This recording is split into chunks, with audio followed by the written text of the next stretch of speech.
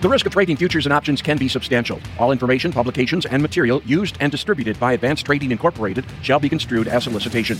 ATI does not maintain an independent research department as defined in CFTC Regulation 1.71. Information obtained from third-party sources is believed to be reliable, but its accuracy is not guaranteed by Advanced Trading Incorporated. Past performance is not necessarily indicative of future results.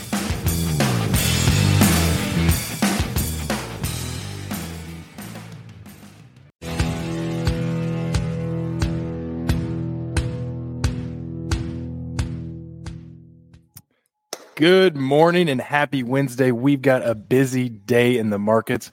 We've got Mr. Grisafi. He's traveling. Maybe I should call him Carmen Sandiego because I don't know where in the world he is. And then we've got coworker Brady Huck's going to talk a little cattle. And let's jump right into it. Mr. Grisafi, where are you at right now? We are westbound on 14 heading to beautiful downtown Willmar, Minnesota. We'll be speaking for Ag Country today. I think they call it Ag Focus 2024. So we will be delivering the good news there in person. Awesome. Good deal. Well, Tommy, let's do outside markets. Then I want to hear how the meeting went. But real quick, something I want to hear from you. 10-year Treasury note up to 4.1%, highest in over a month. Right? November, we were above 5. We trailed low. It's ticking back up. What can we expect with this? Well, we saw a big shift in the market yesterday. When I started my speech, the grains had a nice tone. I ended that speech, and it was crickets in that room. But when I woke up this morning, my iPhone that I have my quote board on for my all the markets, every single market I look at was red a few hours ago. Everyone, whether it was a commodity, a currency, energy, red across the screen. And it's interesting when that dollar strengthens and the markets go. So, it felt like it was like a bait and switch at the end of the year. 10-year yields collapse to 3.8. Stock markets rally. All the big fund managers get to pat themselves on the back and take home a big bonus as they collect 2 and 10 or 2 and 20 typically in hedge funds. And then all of a sudden you come in this year and things don't feel so well. Something I did notice before I went to bed last night, I forgot to put it in the slide, or maybe I sent it to you, but I think the one of the markets in Asia, one of the Chinese stock markets hit 4 or 5 year lows yesterday. And, we could producer Joe could look that up. But nonetheless, just know that there's some real weakness in some of the world markets, and our markets how we close 2023 doesn't look anything on how 2024 is trading. Back to you, my friend. Yes, sir. Okay. Good to hear. Let's bring in Brady Huck. Morning, guys. Brady. Hey, how's it going? Good. Here we go. Tommy, how far is the drive from Southeast Missouri to where you're at today? How many hours on the road did you put on? It was 12, and unfortunately, the Ag Country jet had a problem with the left engine, so they weren't able to pick me up. Plus, they used all that money to give out in dividends. So, but nonetheless, it's a very peaceful drive. Did 7 last night, 5 this morning. I think that equals 12, and we'll get there. And I'm real excited to speak to this group. I have to tell both of you before we get into the meat of the show, is that I was paid yesterday to go down there and show people how to manage risk and help them. Yet that crowd and room I worked with along the Mississippi River there in Missouri, they don't use futures and options. Some of the folks do HTAs, but they are strictly cash sellers. And to me, and I gave them the analogy, it's equivalent to going to the doctor with an illness. They give you a pretty serious prescription, and you just tell the doctor, oh, my family, we just roll around in mint leaves. That's how we heal ourselves. So it's odd to get paid to show people how to do something they don't do. And I'm sure you guys have experienced that in your own books of business. Yep, absolutely. It's interesting, the differences you see from geography to geography, and then just from person to person, how they approach marketing. But absolutely. The crowd, real quick, guys, some of the nicest, kindest, sincere people I've ever met. I mean, just I give them 10 stars. That's one thing that's consistent across Ag Country, all across America, right? Great people. Absolutely. Farm Credit, Southeast Missouri. All right, with that, let's jump into the meat of the show. First thing I got, guys, March futures have fallen 49 cents, right? When we started building this show, we opened lower, negative. corn has turned around, right? I sent a text that said new lows on the markets. I hope that's the last time I have to send that. But we got it turning around. But since October 31st, that is a 10% drop. Nearby corn futures are the lowest level since December 22nd of 2020. That's tough to swallow, Connor. That's hard fact and hard number to look at. Absolutely. And then same thing on the soybean front. We've got beans down, March beans down right around 12. Here's a fun thing I was looking at. I'll quiz you guys. I didn't prep you on this. Do you remember the last time we saw $14 beans on the March 24 contract? How long ago do you think it was? What was it? Not that long ago, right? Like 6-7 weeks ago. Didn't we hit 1390 something? We were about almost 2 months, call it 7 weeks, 2 months ago. We saw 14, 11, on 11 November 15th. So amazing. You know, we talk about a big drop in corn, $2 drop that we're seeing in soybeans right now. So hopefully we can find a bottom and see where that's going. Some good news, right? I'm catching a lot of flack for doing nothing but good news. So let's look at some good usage numbers.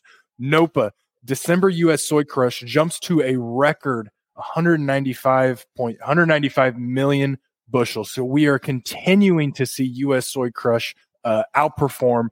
It is good to see this, don't you think, guys? Yes, absolutely. Good to see. Chewing through those bushels. That's going to be our best friend over the next few months is demand, right? Domestic demand, boys. Domestic demand. Yeah. Next few months and hopefully the next few years, right? We've talked a lot about how we have these crush plants coming online, sustainable aviation fuel, yada, yada, yada. So hopefully we continue to see that soy crush outperform and continue to make new highs. And so other thing I got is looking at exports. We've got Brazil's soybean lineup has ramped up this past week, right? Hope maybe a sign of the times to this export business is switching. But we went from 105 to 173 million bushel, and it is now 23 million bushel larger than a year ago. And so just to add some color to that, looking at the shipments, corn shipments, you know, I love pulling this up. Our research team puts it together, just looking at the past 3 years for how our export program and corn, soybean, wheat shipments look. On the corn front, we're dead in between the last couple of years, right? It'd be nice to be a little bit better, but we're ticking right along on corn. Soybeans, I think the story is we see South America, Brazil, the lineup jump, right? As you can see here, there comes a point, right? And maybe we're at the precipice where U.S. soybeans are not, you know, the export window is going to close very quickly. It would be nice to see a little bit more demand before that window closes, but I think it might be a sign of the times is what we're looking at right now. Yep. Nice to see that curl up there with on that purple line, a little curl up here the last couple of weeks. So it's good to see. Maybe the slower harvest there in Brazil, getting those beans out. Yeah. Absolutely. What were you looking at on export inspections, Brady? They had a revision, correct? Yeah, there was a revision. Yesterday they posted a significant revision, and I asked. Very curious, and you know, there's lots of finger pointing about, can we trust the numbers? What are the numbers? Are they real? And we'd all do our best shot at trying to guess these numbers and try to estimate these numbers.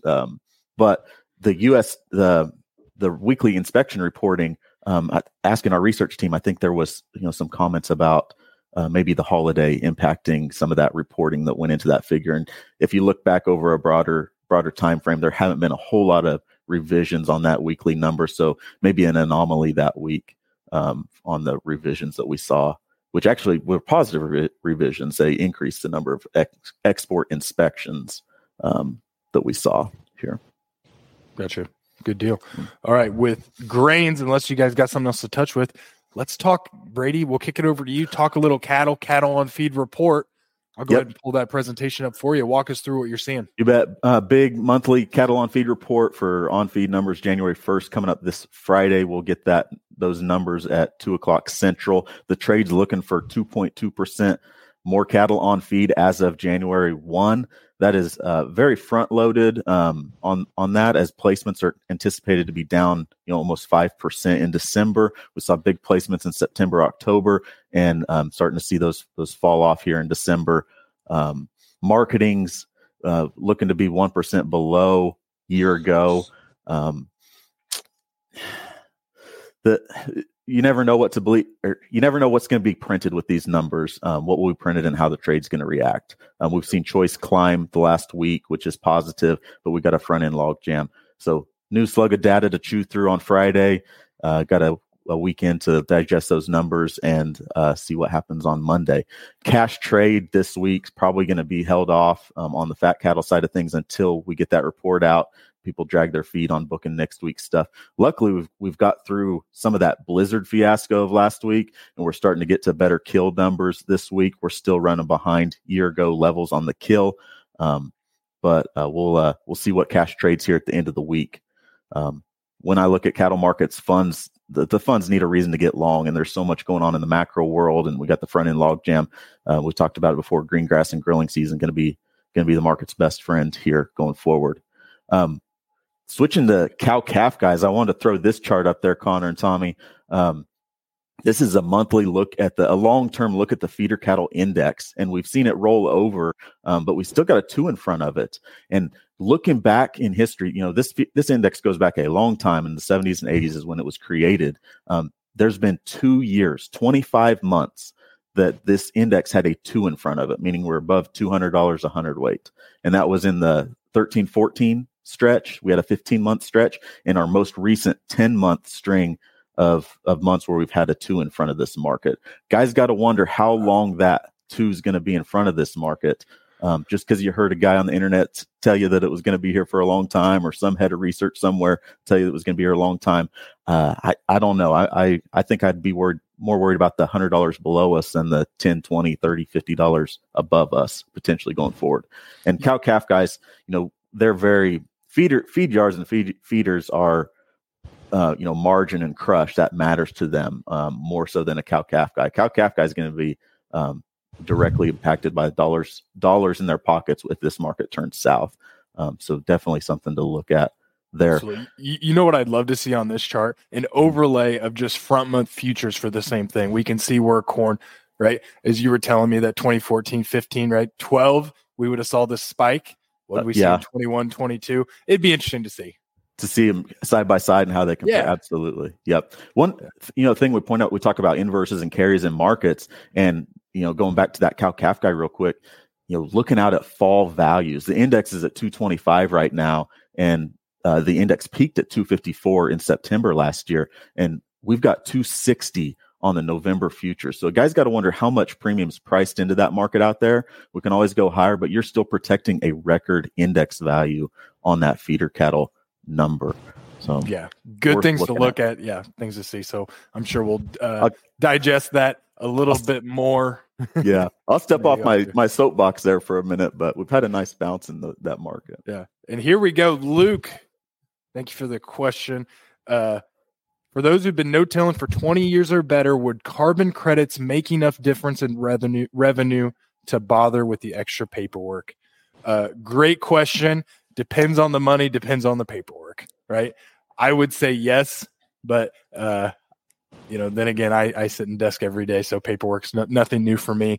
But put a pencil to it. It's what I always say. But I would lean towards yes, depending on the dollar value. So I think with that, Brady, how do they get a hold of us? And we'll wrap this show up. Yep. Send us an email, info@ATI Pro Media. We're on here every day live at 9. Check us out on Spotify, YouTube, or Apple Podcasts. Give us a call, 1-855. What's the number down there? Something farm. Arm Farm. Yep. Yeah. So, all right. With that, we'll see everyone tomorrow. Have a good one.